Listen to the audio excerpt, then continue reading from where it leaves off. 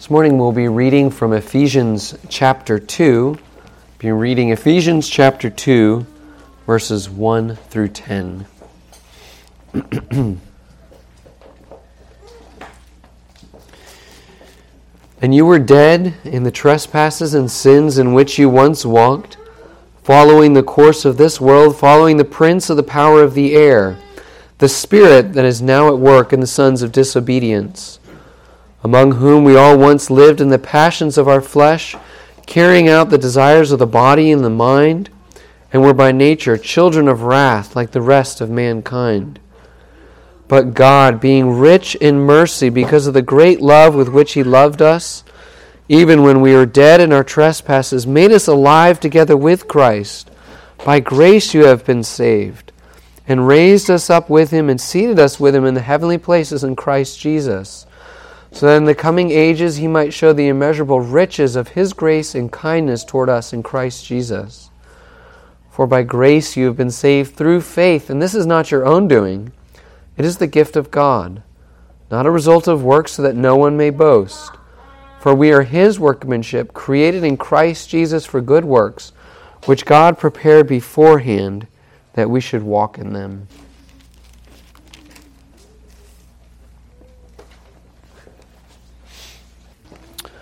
Our sermon this morning comes from Colossians chapter 2, verses 13 to 15. It's Colossians chapter 2, verses 13 to 15.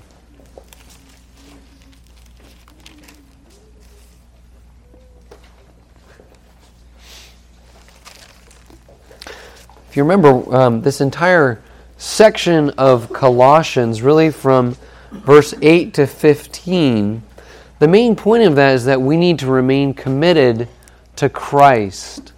Paul's already given us at least two reasons that we need to be holding fast to Christ, why we shouldn't leave Christ for anything else, especially no false teaching that seems so attractive. This morning we're going to look at Paul's third and final reason why we need to hold fast to Christ, and that is the fact that we share in Christ's life and in Christ's victory. So let's read this passage again. We're going to start in verse 8. I'll read the whole thing to get the context, but we're going to be preaching from verses 13 to 15. So again, starting in verse 8. See to it that no one takes you captive by philosophy and empty deceit, according to human tradition, according to the elemental spirits of the world, and not according to Christ. For in Him the whole fullness of deity dwells bodily, and you have been filled in Him who is the head of all rule and authority. In Him also you were circumcised with a circumcision made without hands, by putting off the body of the flesh by the circumcision of Christ, having been buried with Him in baptism, in which you were also raised with Him through faith in the powerful working of God, who raised Him from the dead. And you who were dead in your trespasses and the uncircumcision of your flesh, God made alive together with Him, having forgiven us all our trespasses, by canceling the record of debt that stood against us with its legal demands. This He set aside, nailing it to the cross. He disarmed the rulers and authorities and put them to open shame by triumphing over them in Him. So we look at this passage together, again focusing on verses 13 to 15. We see the main point is that we should hold fast to Christ. We should hold fast to Christ because God makes us share in Christ's life and also in Christ's victory. So we should hold fast to Christ because God makes us share in Christ's life and in Christ's victory. As we look at this passage, a lot of what Paul says here is the core of the gospel. And it's tempting for us to think that this sermon or this passage really applies to many other people. And it's true, people outside of these walls need to hear the gospel of Jesus Christ that's presented here. But Paul in this passage is preaching to the Colossian Christians.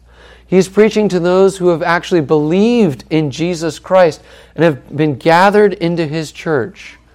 So the gospel of Jesus Christ here is also for us who believe.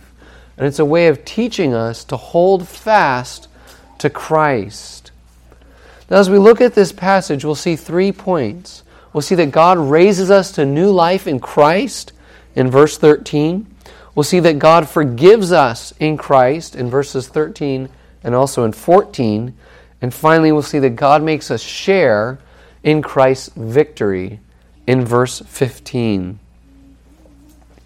Now, as Paul begins here in verse 13, he's showing us that he is raising us to new life in Christ. His basic point is that God brings us from death to life.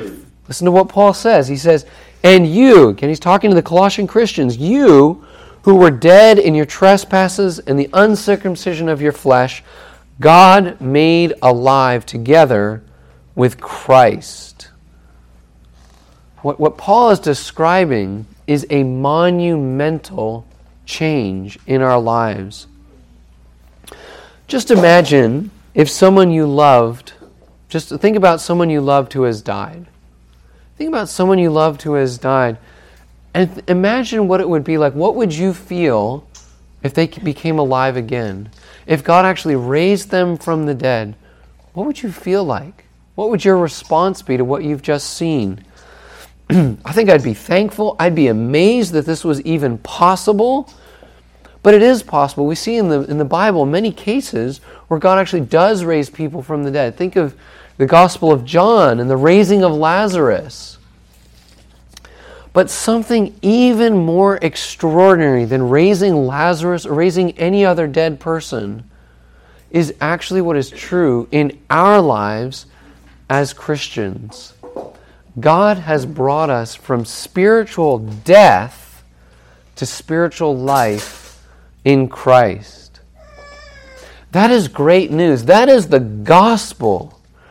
But it's only great news if you recognize that you have a great problem. Paul says that we are dead. We are dead in our trespasses and the uncircumcision of our flesh. Paul is basically saying that you are born dead. You are born dead to God. In the Bible, being spiritually dead means that you do not know God. You're not in fellowship and communion with God. You might know lots about God, and every person does know about God. Romans 1, we see in the world around us who God is and what He wants us to do. But each person, apart from Christ, does not know God and love Him. Paul says that this basic problem comes because of who we are and also what we do. We are dead in our trespasses and the uncircumcision of our flesh.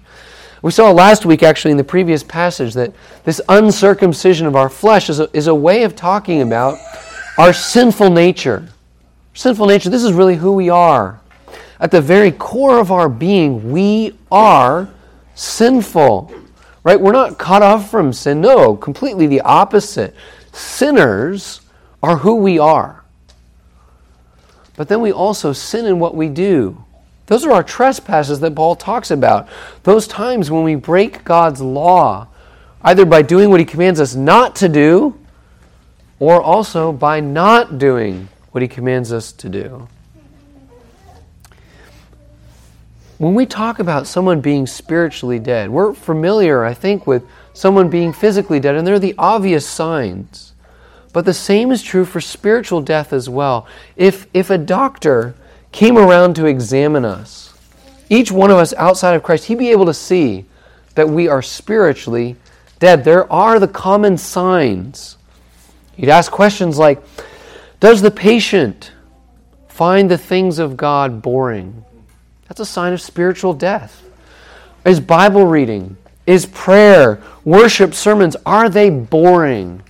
Are they not worth your time? Or even further, does this person actually hate the things of God? Not just find them boring, but sometimes they can't even stand to open the Scriptures. They don't want to hear about God. Maybe the doctor would say, does this person know and love the true God, not a God that he's made up, not a God that pleases him, but does he know and love the God of the Bible, a holy God, a just God, also a gracious God? Does this person know his sin? And when he knows his sin, does he show true repentance for what he's done? When you ask him about sin, does he even know what you're talking about? And maybe he does. But can he identify specific sins in his life? Can he tell you why they offend a holy God? And does he actually repent of those sins and believe in Jesus Christ as his only hope? That list that I've just given you, those are signs of spiritual death. Don't fool yourself as we deal with people in the world around us, in our own families, in our own workplaces. There are no spiritually disabled people. There are no seriously sick people in this world. Outside of Christ, there are only the spiritually dead. Maybe I can put it another way.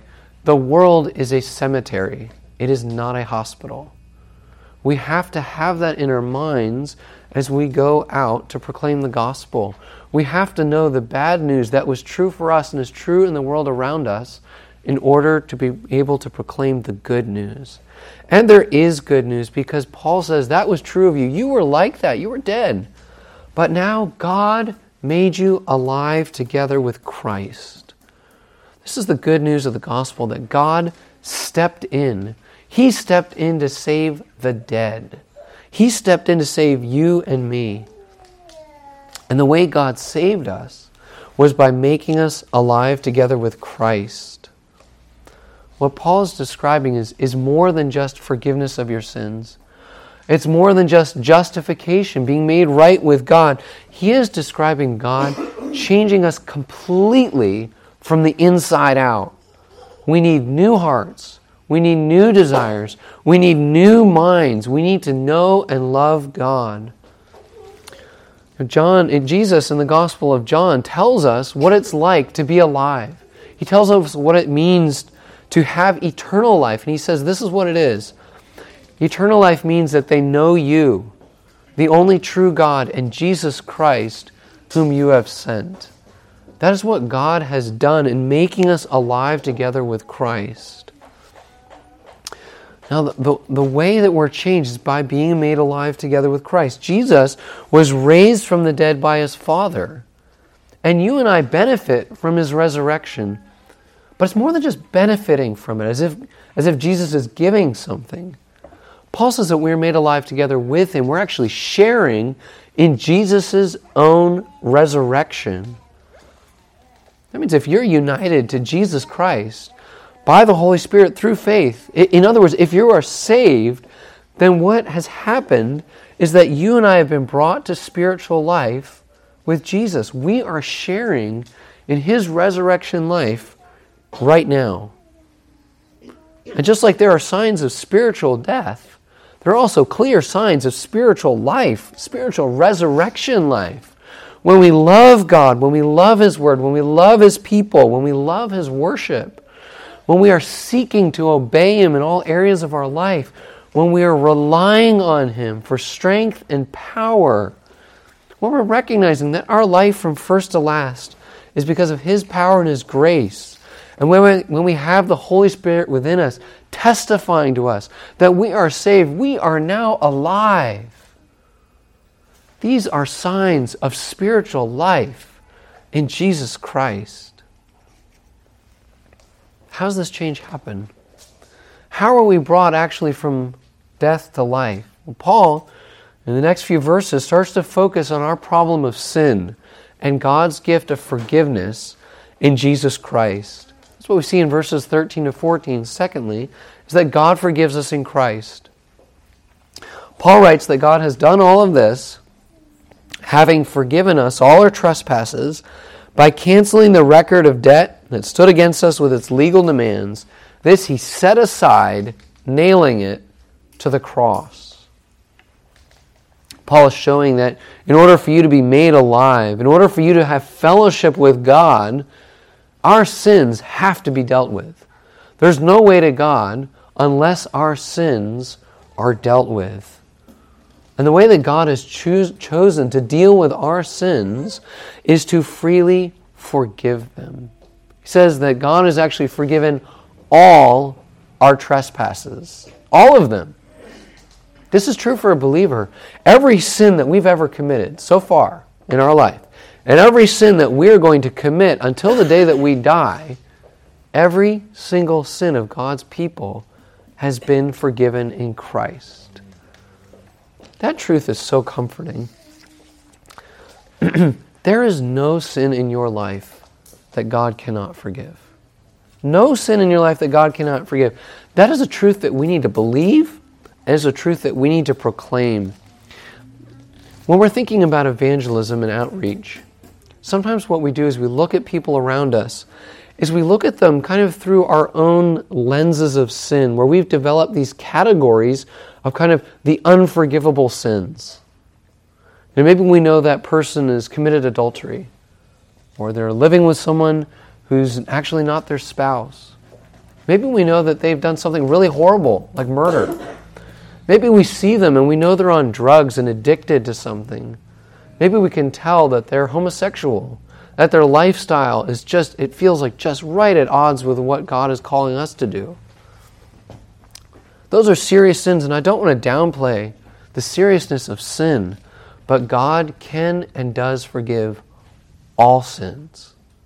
That's what He's able to do if you come to Him in repentance.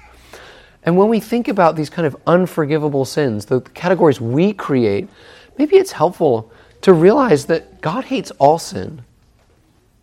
God hates all sin. He doesn't just hate the sin of people who seem so far away, so far beyond where you and I are. He hates our sin. He hated our sin when we were His enemies, and yet He freely forgave us. Do not forget, do not write anybody off. Do not forget the forgiveness of God. Let me just give you an example. I'll give you a personal example of this. A personal example of God's forgiveness. A few years ago, we had a man visit our church. He walked in and you could tell he didn't fit in. Right? He didn't fit in. He was culturally not like us. Lots of tattoos, all sorts of things. And you could just tell, this guy's a bad dude. He walked in and he sat down. And it turns out, the more we got to know him, he was a really bad dude. He was a murderer. He had just been released from prison, and this was the first church that he had set foot in. That man heard the gospel. He heard the gospel through the preaching. He read the gospel in the Bible. He moved to another city shortly thereafter, but you know what we saw in his life? We saw him saved. His sins, as bad as they seem to us, his sins were freely forgiven in Jesus Christ. If that man can be forgiven, there is nobody around us that God cannot forgive, and forgive completely. But I think also as believers, we need to see God's free forgiveness for us, because that frees us from regret. That frees us from the tyranny of our own sins. Do you know, as you look at your past, are there specific sins in your past that you just can't seem to shake? I don't mean just the ones that you're still struggling with. I mean the ones that you look back on and you just say, man, I wish I hadn't have done that. That was a huge mistake. The consequences, I just wish I had never, ever done that. For Christians, sometimes regret can actually become a way of trying to pay for our sins. If I just feel badly enough about it now, maybe God will forgive me. Maybe I'll be able to do something to feel badly enough or to try to fix things now, and God will forgive me. You don't need to do that, because you can't. You cannot pay for your sins. God, in His grace, has forgiven you of all of your sins. This is a comforting truth of God's free and complete forgiveness. In verse 14, Paul goes on to explain then how God forgave our sins. How was He able to do that for us? He says that how He did it was by canceling the record of debt that stood against us with its legal demands. This He set aside, nailing to the cross. The picture that Paul has here is of God holding a piece of paper. And God has written down on that paper everything that we owe Him. That's the record of debt, or some translation, the handwriting of requirements, depending on your version of the Bible. Each one of us, though, each one of us owes God complete obedience. I wager that that's not a very popular idea these days, that we actually owe God anything. And yet God says we owe Him everything. It's the truth. We owe God all our love, all of our obedience. Jesus says that the two greatest commandments are these. You shall love the Lord your God with all your heart, and with all your soul, and with all your mind. This is the great and first commandment, and the second is like it. You shall love your neighbor as yourself. Just think about that. Did you hear how we're supposed to love God? He said, with all our heart, with all our soul, and with all our mind. We are commanded to love God completely, totally, every part of us, all the time. That command, though, doesn't just apply to Christians. Doesn't just apply to us sitting here. No, every person owes God that kind of love and that kind of obedience because He made us. He's our Creator, and He's put His law in our hearts. We know who He is. Everyone actually knows who He is, and we know what pleases Him. We know what He hates. We know what those legal demands that He has placed upon us, we know what those are. Okay, just go back and read Romans 1 and how much every person, even those apart from Christ, actually know about God. Each and every single one of us, again, owes God complete love and obedience. But each one of us stands condemned by God because none of us can keep God's law. There is none righteous, no, not one. Go back to that picture that Paul is painting here. That piece of paper that God is holding, in big letters up at the top, it has your name on it. And then there's one word next to each one of those requirements, each one of those laws, each one of those things that we owe God.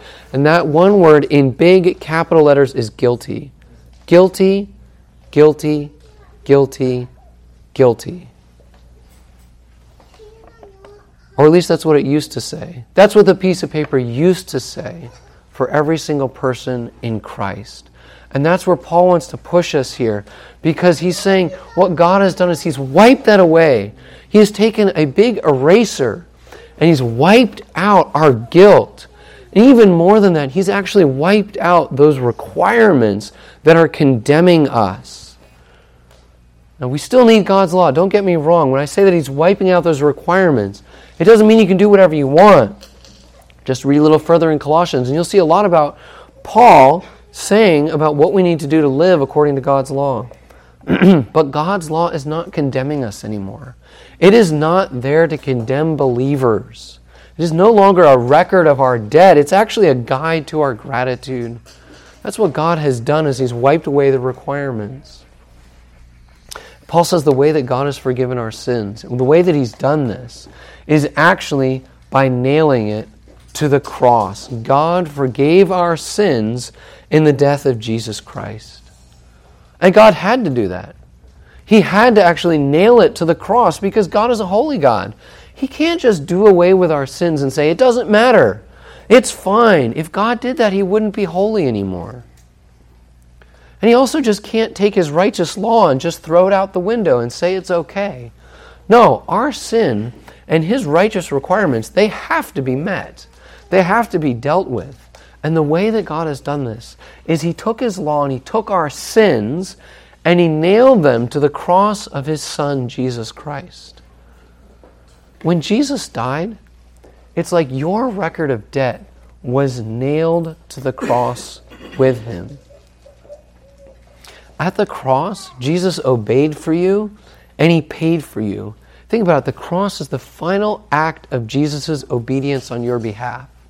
It's true, He lived a perfect life of obedience, and on the cross, He obeyed the will of His Father for you in the ways that you never did. He kept God's law.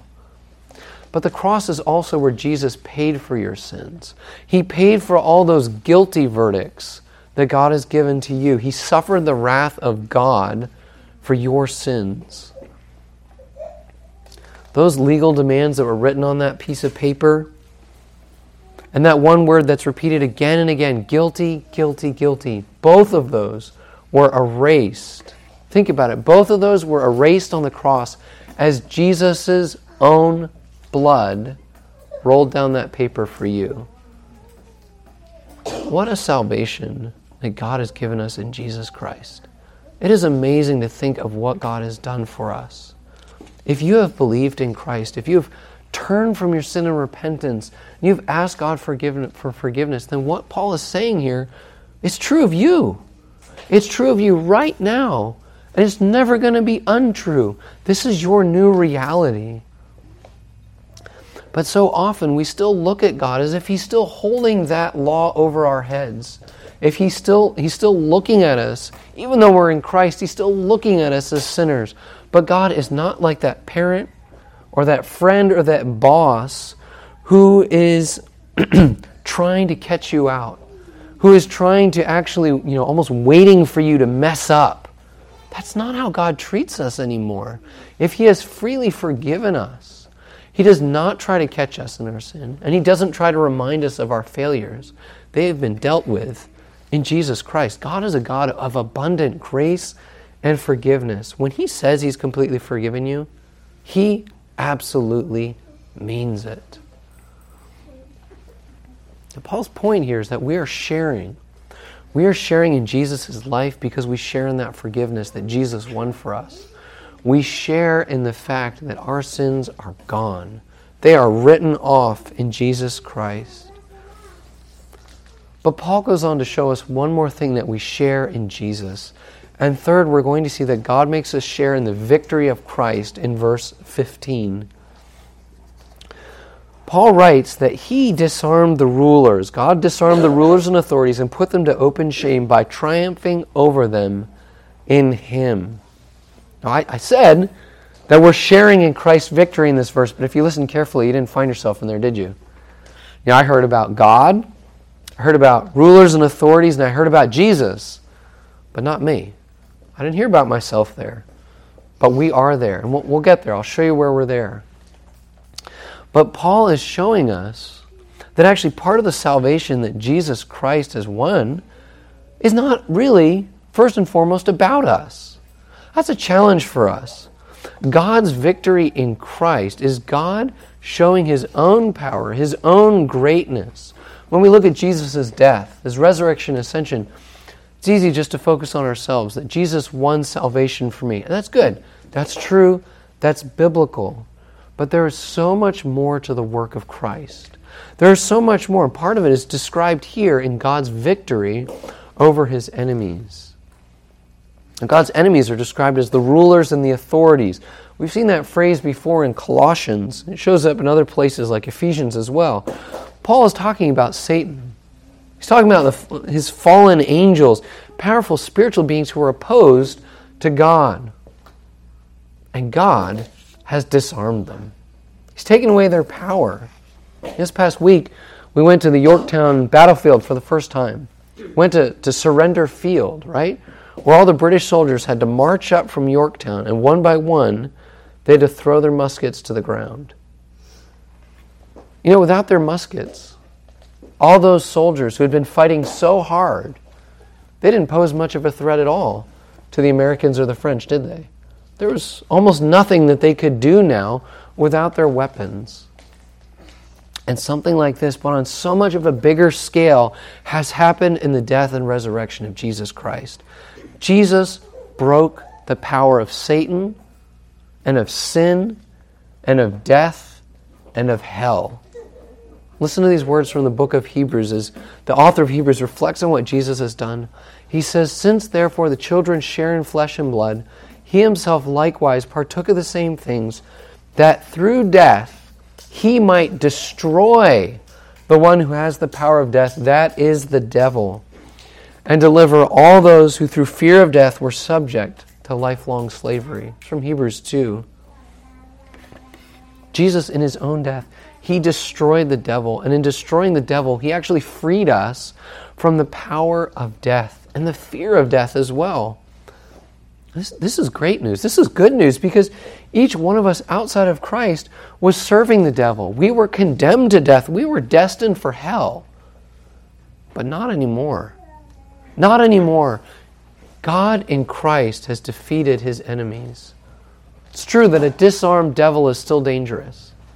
And the New Testament time and time again warns us against his constant attacks. And it's true, sin still tempts us. And the world still presses in on us. But remember that in Christ, we are more than conquerors. Paul goes even further, actually. He goes even further than that. Even further than just a victory, by saying that God's enemies have been publicly shamed. Publicly shamed. There's a sense that at the cross, that was the high point of the devil's attacks, because the Son of God hung on the cross dead. And if he stayed dead, then the devil would have won. But part of the public shaming of the devil and hell and all of God's enemies is that they're weak. They could not hold the Son of God. They couldn't do that. But part of public shaming is also that God's enemies, no matter what they did, all that they could do was fulfill God's plan and God's plan of salvation. The irony is really just stunning.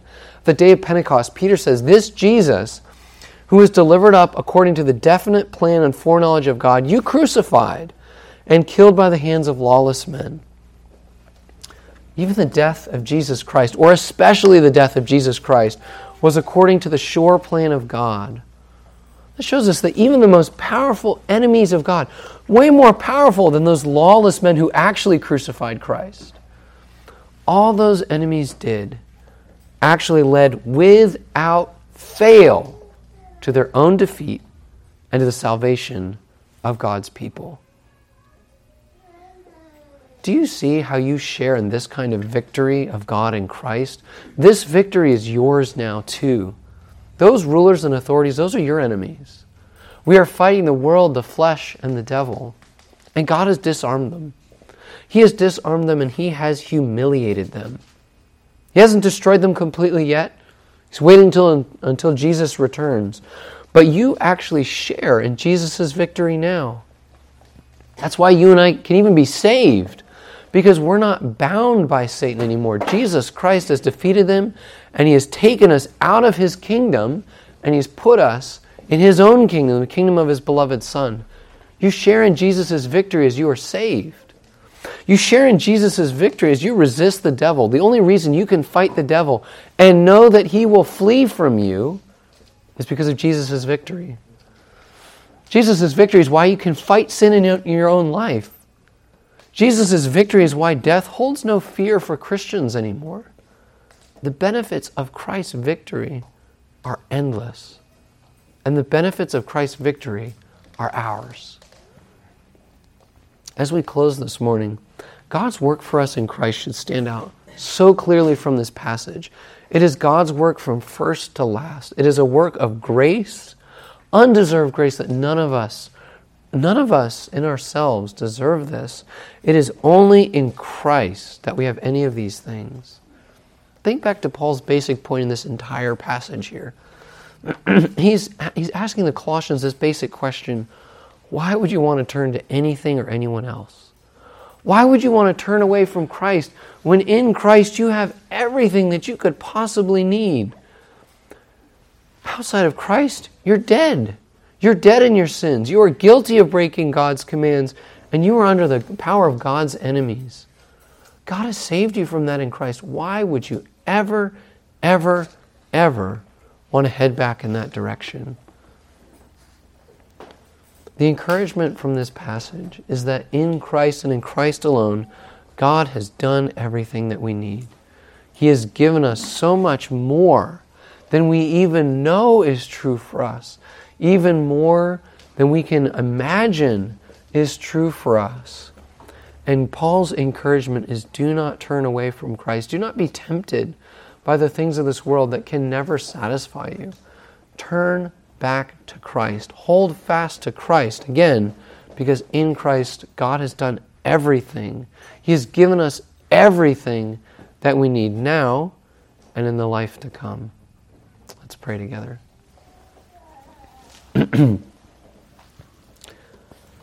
Lord, we thank you for the life and death of Jesus Christ for us. Lord, we thank you that now we are made alive together with him, that you have forgiven us our sins. You have actually defeated all of his and our enemies. Lord, we thank you for the encouragement that gives us. We pray that you would keep us holding tightly to Jesus Christ. There are things that may try to pull us away from him. Help us to be constant in prayer, to be faithful in reading the Scriptures, to be faithful in worship, Lord, so that we are holding even tighter to Jesus Christ, to the salvation that we have in him.